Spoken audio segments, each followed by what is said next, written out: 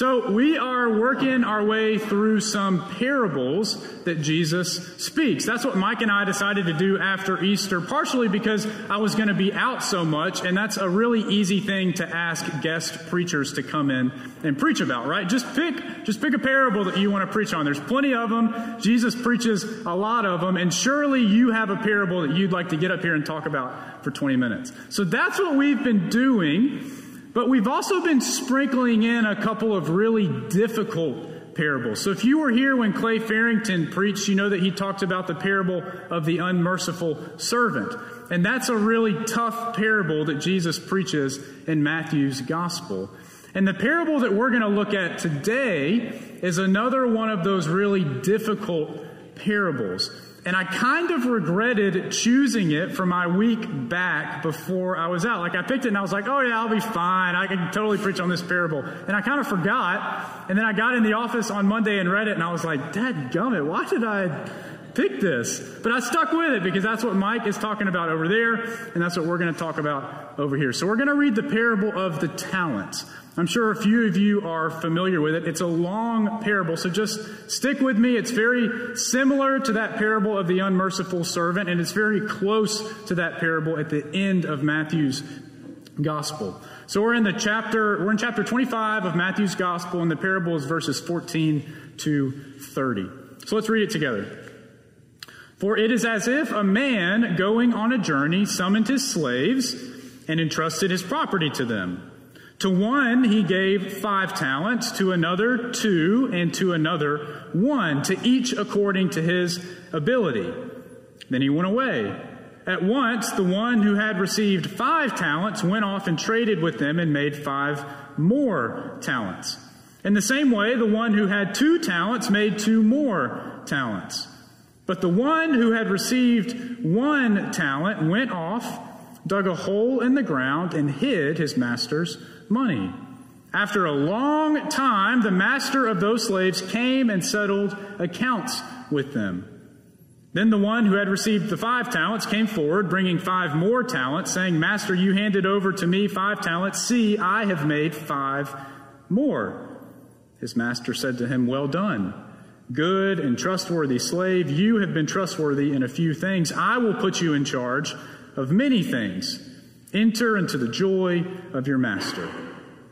And to the one with 2 talents also came forward, saying, Master, you handed over to me 2 talents. See, I have made 2 more talents.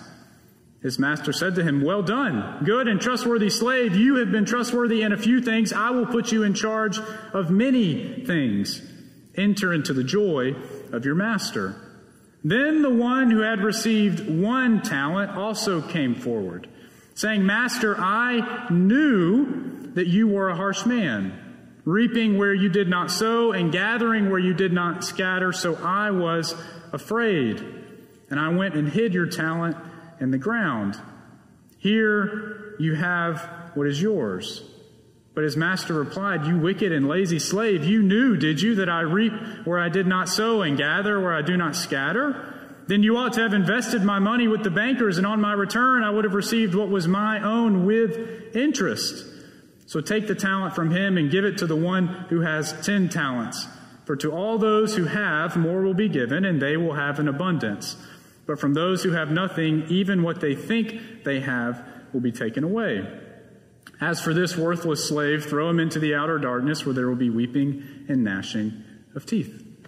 This is the word of God for the people of God. And we all say together as a joyful people, thanks be to God. Quite the text to preach on your first Sunday back after 4 weeks off and sleep deprivation, right? It's a tough one.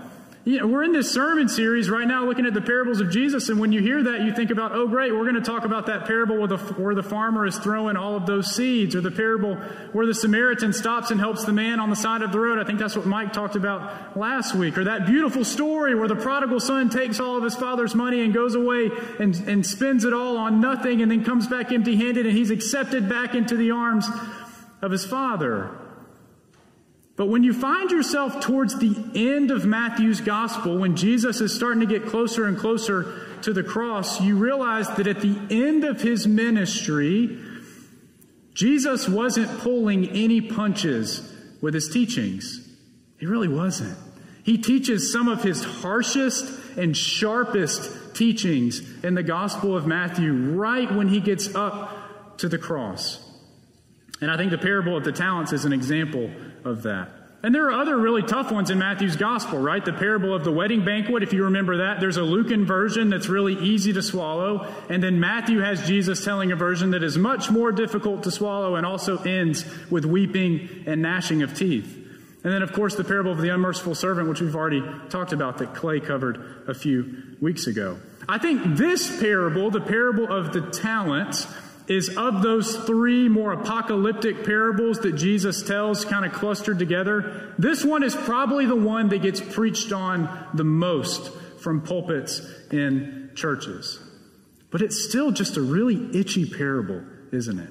That's how I would describe it. It just leaves you feeling a little squirmy, doesn't it? Just a little bit itchy. And I think the reason that it feels like that is kind of obvious, isn't it? It's because of the ending. Man, that's a tough ending. I mean, you get up to the talents and you see that the one buried one. He buried his own talent and you think, oh yeah, he's probably not going to do as well. But you don't expect that ending, do you? It sticks with you. It's because of the way this parable ends that it feels so itchy. And for some reason, when I read this parable, it seems like when I'm finished, all I can remember is that nasty ending and the anger that we see from the master. Hear it again. This is one of the most condemning statements that we find in the New Testament, and certainly from the mouth of Jesus. For to all those who have, more will be given, and they will have in abundance. But from those who have nothing, even what they have will be taken away. As for this worthless slave, throw him into the outer darkness, where there will be weeping and gnashing of teeth. So you have this rich master who gives his servants talents, which in our parable are sums of money. To be specific, 1 talent was worth about 6,000 daily paid wages, which equates to about 15 to 20 years worth of wages for a day worker. So these are some massive amounts of money that we're talking about. So the master distributes various amounts of talents to all of them, each according to his own ability, and then he leaves, right? He goes on a trip. And the servants do the best they can with it, each in their own way. And then when the master returns, they're forced to show him what they have done with his money. And then you blink, and before you know it, the master is losing his cool and beating up on the poor little servant that only received 1 talent. And ever since I can remember, that response of the master has bothered me. It has. And I've heard a lot of sermons on this parable, and I watched quite a few this week. And so many preachers dance so quickly past the anger of the master. And instead, they focus on the talents and how we're supposed to take what God has given us and use it and make the best of it and multiply it, right? As this parable has been used over the years and reflected on and preached on, we've kind of come to understand the talents that are given to the slaves in the parables to be loosely interpreted as all the great gifts that God has given us as his children. So we can understand it as financial, right? Like we do in the parable. This is a text that gets used a whole lot during capital campaigns and fundraising ventures for churches. But it can also be used to talk about the spiritual gifts that God gives us. The gifts that we are all gifted with and how God expects us to be a people that are using our gifts and our God-given abilities. Because we've been given all sorts of talents. So in some ways, it does. It makes sense to just jump straight to that question, doesn't it? It makes this parable a whole lot easier if we just don't acknowledge the anger that we find from the master and instead just say, well, how are we using our talents? And to be fair, I've preached that sermon. I've preached this parable before, and I didn't really talk about the anger because I didn't really know what to do with it. And it just felt a whole lot easier and a whole lot cleaner to just kind of act like it wasn't there and instead talk about how we as a people of God are supposed to use the gifts that God has given us. But for some reason, I couldn't do that this week. Because the question that was stuck in my head was, why does the master get so angry? That's a fair question, I think. Why does the master get so angry? Why? I mean, I expect him to be a little frustrated with the one talent guy, but why does he get so angry? It's not like he went and spent it all and came back empty-handed. And I'll admit, I think maybe the reason that I get so hung up on this is because I find myself relating to this servant that only received one talent. I don't mean to offend anybody, but I think probably very few of us are 2 or 3, even 5 talent people, right? There's probably one thing in our life that we're really good at. Like there's probably one area of your life where you just absolutely crush it, where you are the best of the best, and you know it, and everybody else knows it, right? I don't know if it's cooking or algebra or writing. I don't know, but I'm betting there is something in your life that you just own it, right? It's automatic for you. But 2 or 3? I don't know. I mean, I feel like I'm a one-talent guy. And because of that, I find myself relating the most to the servant in our parable that receives just one talent. And I'll admit it, I think the one-talent servant was maybe a little overly cautious. He didn't go out and wheel and deal like the other servants did with their talents, and so naturally he didn't get any sort of return on his investment like the others did. But remember, he only had one. He only had one. I think it's a whole lot easier to go out and risk a little bit when you have more than one of something. When you have 5 of them or you have 2 of them, it's a little bit easier to roll the dice, right? To make a risky investment, because you know that it's not all you have. But for this one talent servant, he was going to have to go all in, wasn't he? The temptation that we see our one talent servant face and give into is to just focus on keeping what he has. I think the parable even says that he was afraid. And so he did all that he knew to do, which was to bury it, to keep it safe, and to know that he could go dig it up when the master came back. Not to mention that the Jewish law of the day, it read like this: whoever immediately buries property entrusted to him is no longer liable because he has taken the safest course possible. So this one talent servant, he's toting the letter of the law, isn't he? He takes what he's been given, he goes into his backyard, he buries it as deep as he can dig, knowing that it'll be kept safe for when the master returns. He's doing the most responsible thing that he can think of, and he's doing what he thinks is right. So I don't know, forgive me if I wince a little bit at the end of this story when the master returns and just lowers the boom on the guy that just got one. I could deal with the master accusing him of poor investment strategy. I could deal with him laying into him for not thinking creatively with what to do with his finances. But man, his reaction, the way he beats up on him, it just seems so extreme to me. So why does the master get so angry? The only way this week that I was able to start to make sense of that question, to make sense of the master's extreme behavior at the end of the story, was to remember the extreme behavior that we find at the beginning of the story. So I want you to hear the first verse again. It's in a different translation, so it's worded slightly differently, but I want you to hear it. The kingdom of heaven is like a man who was leaving on a trip. He called his servants and handed his possessions over to them. Can you imagine that scenario? I mean, that's some kind of master, right? And that's some kind of slavery, some kind of servanthood. This master who's going away for an unknown amount of time, maybe forever, maybe not, calls in his 3 slaves, and before he goes, he gives them everything. He gives them everything. He gives them everything he's got.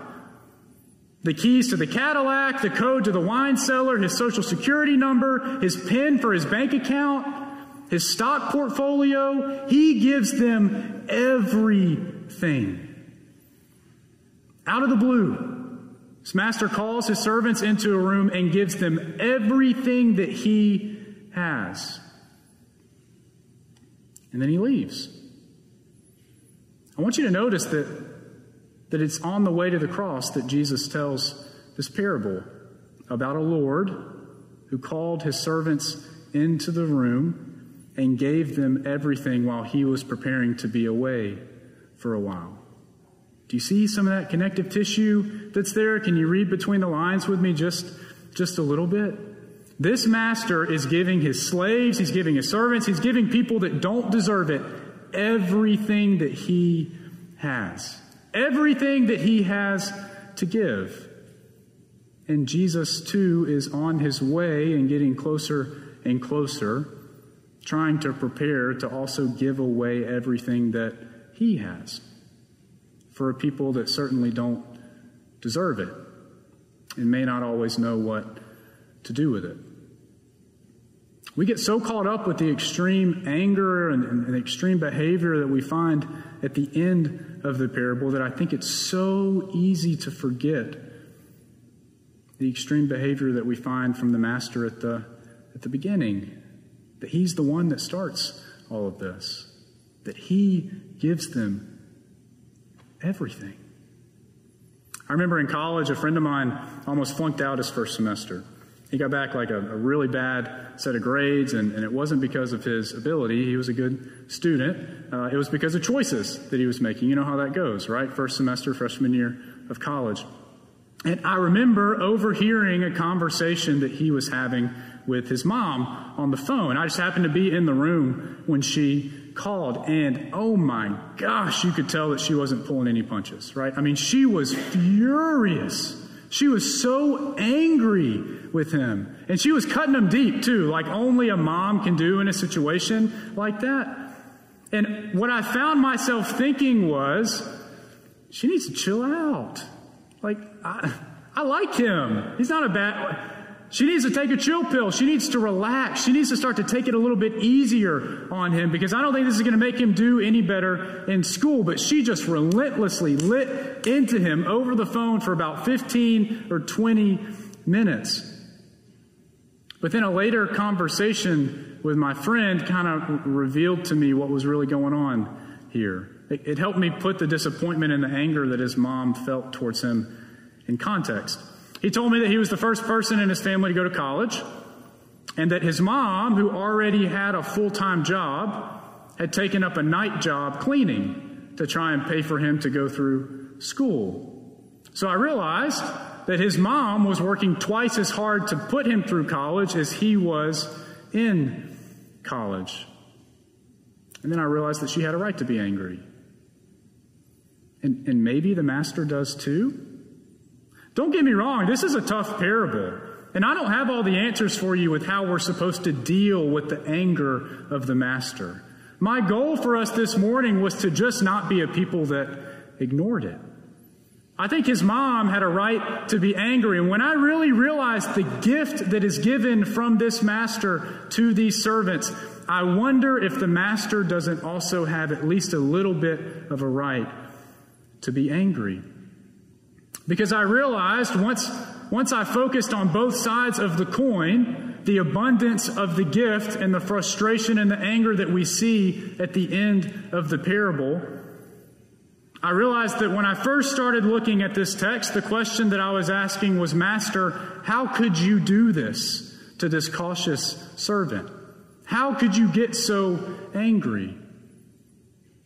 And what I found myself asking towards the end of the week was this: Master, how could I do this to you and your sacrifice? I started with questioning the master's anger, and I ended with questioning my own actions. Here's what I realized this week, and it helped me make sense of this parable, and I hope that it helps you too. Love requires risk, doesn't it? That's probably something that all of you know. Love requires risk.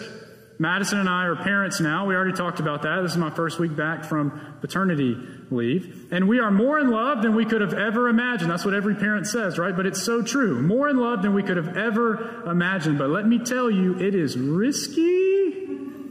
It's risky.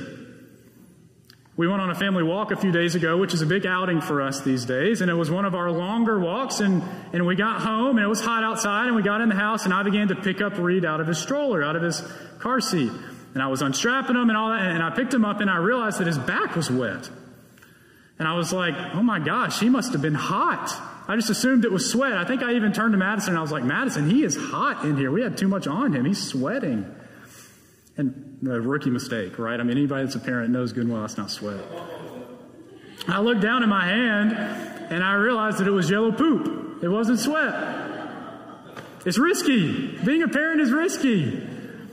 I was home for work. This was my first week back at work, and Madison had just fed him. I was home for lunch, and I was burping him, and he spit up. And oh my gosh, y'all, that burp cloth. I mean, it was that close to being on my shirt. That close.